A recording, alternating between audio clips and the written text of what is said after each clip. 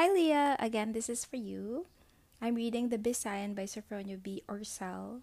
No copyright infringement intended. I'm doing this for my daughter's academics so that she will be able to appreciate this body of work more. And to anyone who is listening in, thank you and you're welcome. You're welcome to enjoy this body of work with us. If there is any background noise, I'm sorry. I'm just casually recording this at home. Is your child having a hard time understanding literature? I hope to be able to help. By reading it out to him, I hope it becomes relatable, understandable, and more raw and real. Discover amazing worlds of classical literature with me. Chapter 14. Burning of Buaya. The Spanish soldiers who were sent to check if the baptized natives had burned their idols reported back that all villages had been cooperative except for one. The villages within the Rajanate, which rendered obedience and gave food and tribute, included the flourishing village of Mandawi, with its chief Lambuzan, the village of Kotkot, and its chief Asebagalan, the village of Puzo, and its chief Apanoaan, the village of Lalan and its chief Teteyu, the village of Lalutan and its chief Tapan, and the villages of Silumay and Lubukun. It was in the village of Buaya in the island of Mactan where the Spaniards reported that they found the people defiant, even contemptuous, when asked to burn their idols, accept Christianity, and give the required tribute. The refusal of the people of Buaya to render tribute was not surprising. The island of Mactan, with a cluster of villages of its own, was a suzerainty of the Rajanate of Sugbo since its founding. However, compared to the villages in mainland Sugbo, those in Mactan exercised a much wider form of internal autonomy, with villages assuming the character of a loose confederation of tribal groups, each headed by a village chief, while maintaining its vassal status with the more powerful Rajanate of Sugbo. Mactan's northern villages had been gradually estranged from the former with its growing economy and rising military strength, under the unifying leadership of Datu Lapu-lapu, and before him his late father, Datu Cusgano. Magellan had been hearing about the insubordination of Mactan from Raja Humabon himself, and the report about the refusal of the people of Buaya to give tribute incensed him no end, and so fuming with anger, Magellan ordered an armed contingent to be sent immediately to the village of Buaya with instructions to ask the people to burn their idols and give tribute, and if they refused, to burn their houses as a lesson to the heathens that they could not defy Christianity. Okay, the way we do our school is every time I read a passage to them, they will have to narrate back to me what they remember about the passage. So, Leah, I pause here now, and can you narrate back to me what I just read to you? It will be recalled that several days earlier, after Lapu-lapu walked out in disappointment from his meeting with Raha Siagu and Datu Kulambu in Limasawa, he sailed post-haste to Mactan Island. He immediately convened the Council of Leaders in order to report the presence in the Bisayan waters of the foreign fleet, which were similar to the Portuguese armada that sacked the port of Malacca.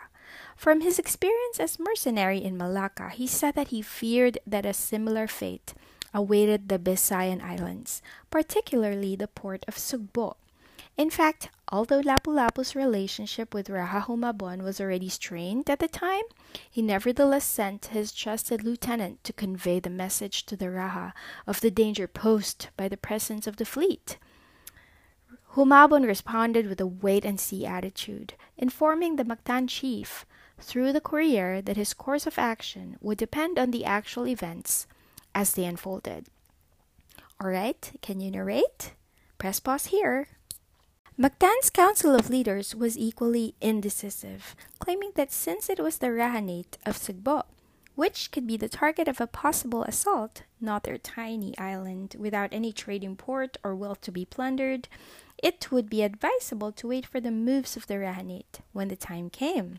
Nevertheless, the council agreed with Lapu-lapu that there was urgent need to strengthen the island's defenses, particularly those of the coastal villages of Ibo and Pusok, which were the most possible points of invasion, considering their proximity to where the Spanish Armada was anchored. Thus, an edict was issued requiring all able-bodied villagers not only of the villages of Ibo and Pusok, but also from all the northern villages of Mactan to render voluntary labor in gathering stones from the seashore to build an improvised defensive beach border, stretching from the shoreline of Ibo, extending southwards to the village of Pusok. Large stones were piled waist-high, one on top of the other, while sharpened wooden stakes, alternated with dugout pit traps, were planted on the coastlines all the way from Ibo to Pusok. Almost everybody was convinced that if there would be an invasion, it would logically be launched on the coastal villages of Ibo and Pusok, being bounded with deeper waters and provided with good anchorage. The council also approved the plan of Lapu-lapu to alert the neighboring islands, which were allies of Mactan, concerning the emergency posed by the presence of the alien fleet, and to propose a common defense in case of armed conflict, using Mactan as base, and to which they could send warriors to augment the standing force. After Lapu-lapu had left for the neighboring islands on April 9, 1521, and a few days after the Spanish Armada arrived at the port of Sugbo, an informant apprised the Mactan Council of Leaders that Raha Humabon had formed friendly alliances with the Captain General of the foreign fleet. The move was reportedly taken after Humabon was convinced that the fleet had no intention to sack any of the region's trading ports, but that it had only lost its way and was just replenishing provisions before continuing with its journey to the Spice Islands. Later, Raha Humabon had issued orders to all village chiefs within the Rajanate to be friendly with the foreigners, to show their cooperation and render obedience if required, so as not to antagonize the aliens who were vastly superior in armaments than the combined forces of the islands in the region. With the foregoing events as background, and even before the hurriedly improvised defensive beach border guard could be finished, an unexpected event occurred. Early in the morning of April 16, 1521, the people of the village of Buaya were caught completely unprepared when Magellan's armed contingent landed on its shores instead of at Ibo or Pusok. What the Spanish soldiers found were with the foregoing events as background, and even before the hurriedly improvised defensive beach border guard could be finished, an unexpected event occurred.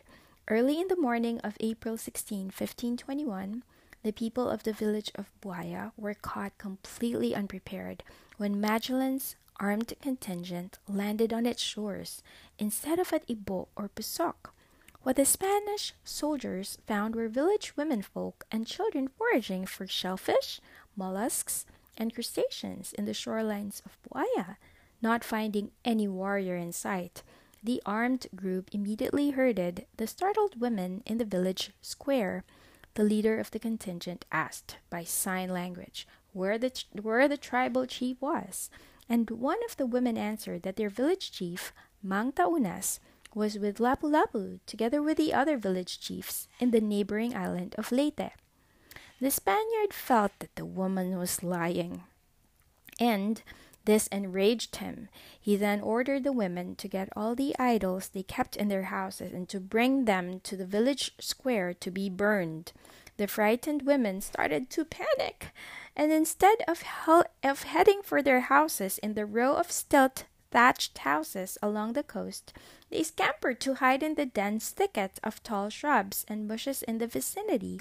The Castilian leader became more furious, and some of his men ran after the women, who were heard screaming from the thick undergrowth after being caught, some raped by their pursuers. Fuming mad, the head of the contingent ordered all houses of the village of Buaya to be burned. Immediately his men began torching several houses, and soon the entire village was ablaze. After tarrying for a while to watch the leaping flames consume the row of houses made of light materials, the raiding party left. Upon learning of the burning of Buaya, the warriors manning the defenses of the coastal villages of Ibo and Pusok rushed to the scene, but the armed contingent had already left in their boats. At about the time that the houses in the village of Buaya was in flames, and its women still grieving from the abuses of Magellan's men, Lapu-lapu and some tribal chiefs had just left Bohol Island on their way back to Mactan after recruiting warriors unaware of the terrible events that had happened. Earlier on April 9, 1521, Lapu-lapu in the company with some tribal chiefs and hand-picked warriors had sailed in 3 balangays and 3 caracoas for the neighboring islands to implement what had been decided by the Council of Leaders, which was to alert the inhabitants of the presence of the foreign fleet that threatened the Bisayan region, and to recruit warriors from neighboring island allies for a common defense to be based in Mactan. First stop was Lapu-lapu's provincial abode in the coastal village of Bagasumbol, in the island of Biliran. He immediately contacted his allies throughout the islands and succeeded in recruiting 60 warriors. From Biliran Island, Lapu-lapu's party proceeded to Kangara, a flourishing village north of Leyte Island, where he met with its leader Apgara, a descendant of the village founder Gara from Borneo. He discussed the danger posed by the foreign fleet in Bisayan waters and convinced the village chief to send 30 warriors for the common defense of the region. From Kangara, he went to the west coast of Leyte to the village of Ilong, where he met with his close ally Datu Magahong. After discussing the matter, the tribal chieftain readily pledged to send 50 warriors. Lapu-lapu and his party then sailed towards the island of Bohol, where his balangays and caracoas landed in the village of Talibon, an affluent kingdom ruled by his friend and ally Datu Tamblot, who pledged to send 100 warriors. From Talibon, Lapu-lapu proceeded to the village of Dunggoan, where he met with his other friend Datu Madag, who agreed to send 20 warriors after hearing of the threat to the region and the plan for a common defense. From the island of Bohol, Lapu-lapu sailed back to Mactan, passing by the village of Magagaygay. From the island of Bohol, Lapu-lapu sailed back to Mactan, passing by the village of Mag-agay-ay. From the village of Bohol, Lapu-lapu sailed back to Mactan, passing by the village of Mag-agay-ay in the Camarines Island, to request for assistance from his friend, tribal chief Mandayang, who willingly dispatched 30 warriors to augment the defense of Mactan. Upon his arrival in Camotes Island late in the afternoon on April 20, 1521, Lapu-lapu was met by Chief Bugto Pasan of Tomoy, the village adjacent to the village of Mactan, to break the news of the burning of Buaya 3 days earlier. Bugto Pasan narrated to him that the defensive beach border from Ibo to Pusok was already in place, but that the attacking Spaniards landed in the village of Buaya instead. Lapu-lapu then asked, why did they choose Buaya when it is far from their ship's cannon range, and its seas too shallow for their ships to anchor? Bugto Pasan answered, the Spanish fleet did not sail to Buaya waters, but remained in Sugpo's Sawang port.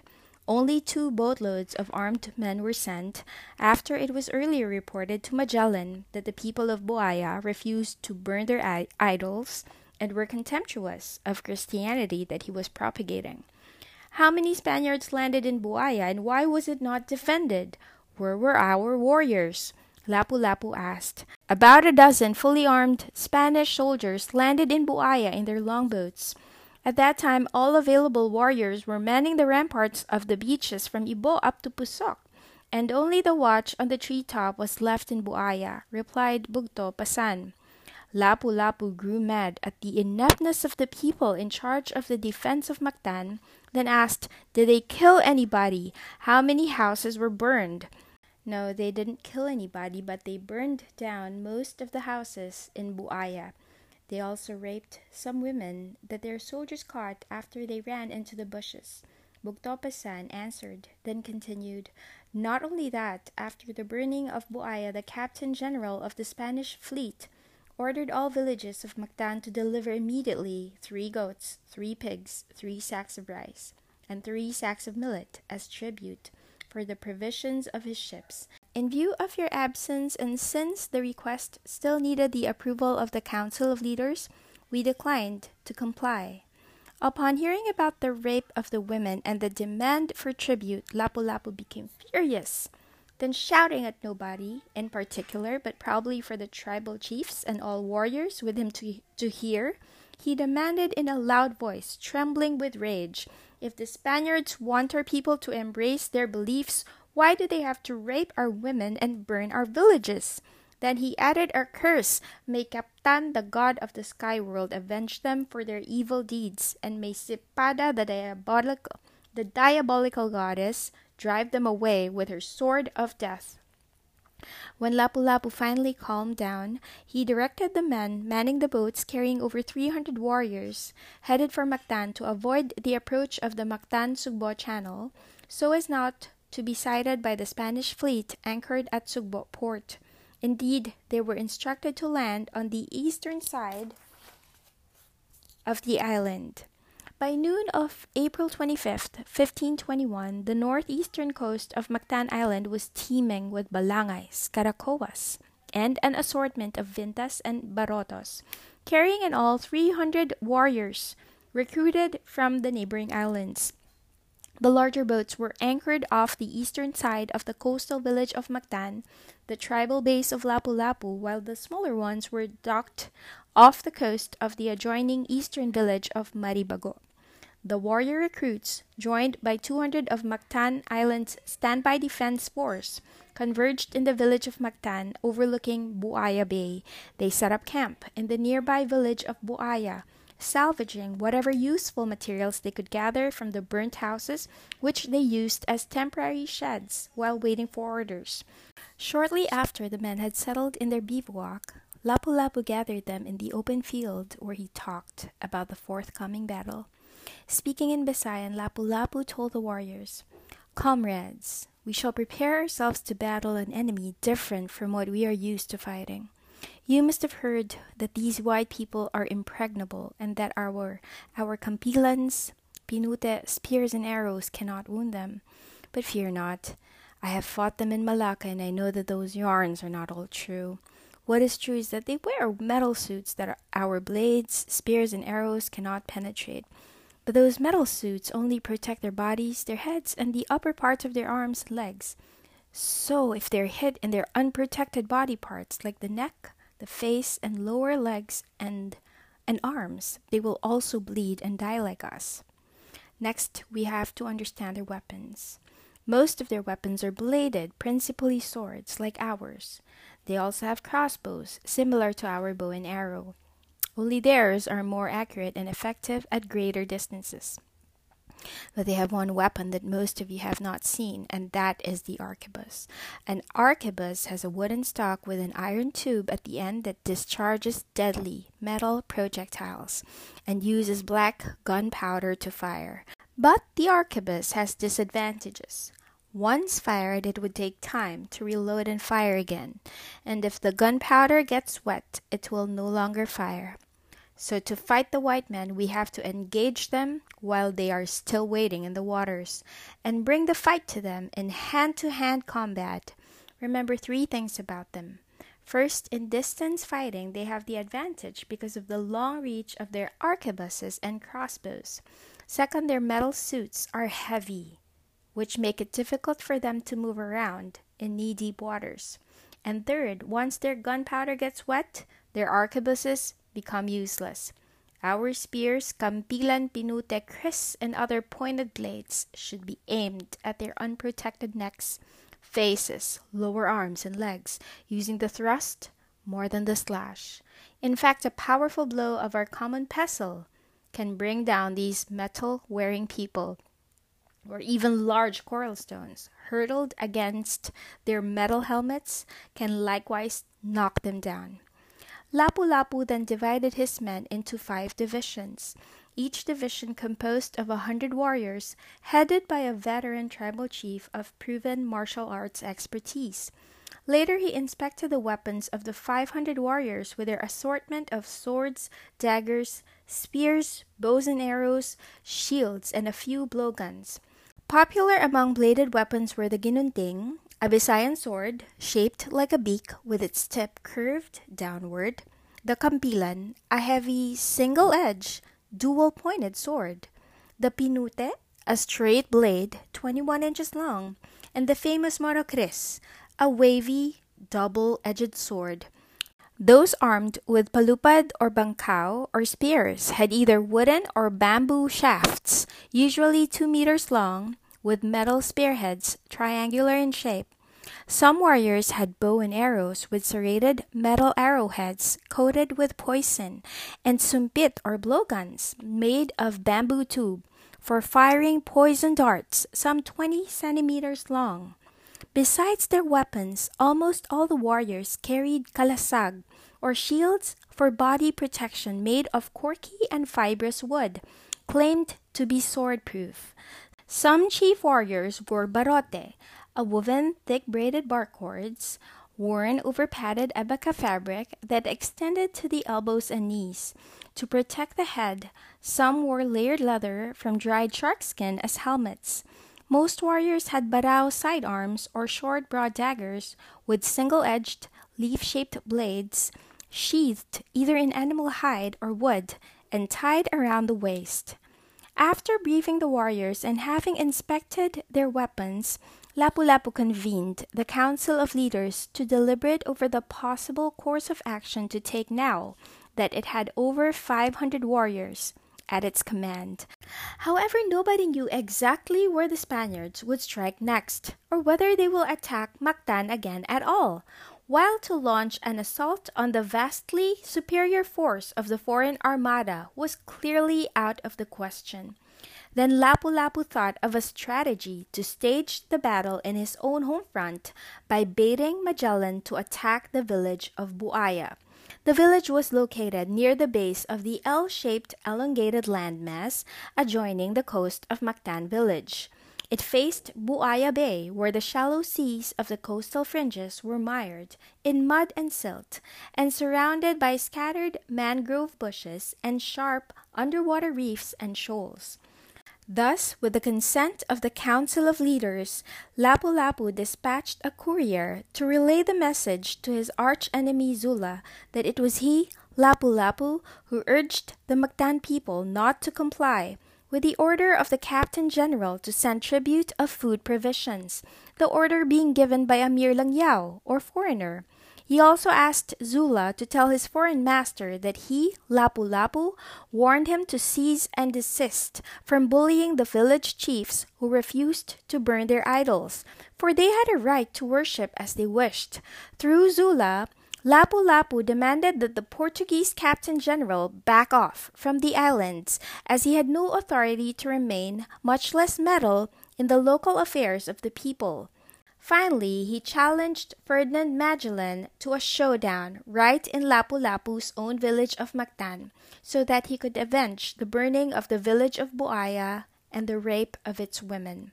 Lapu-lapu was certain that once the message reached Magellan, his widely known haughty, overbearing, and imperious disposition would never allow him to turn down a challenge, especially coming from an ignorant, barefoot heathen clad only in G-strings.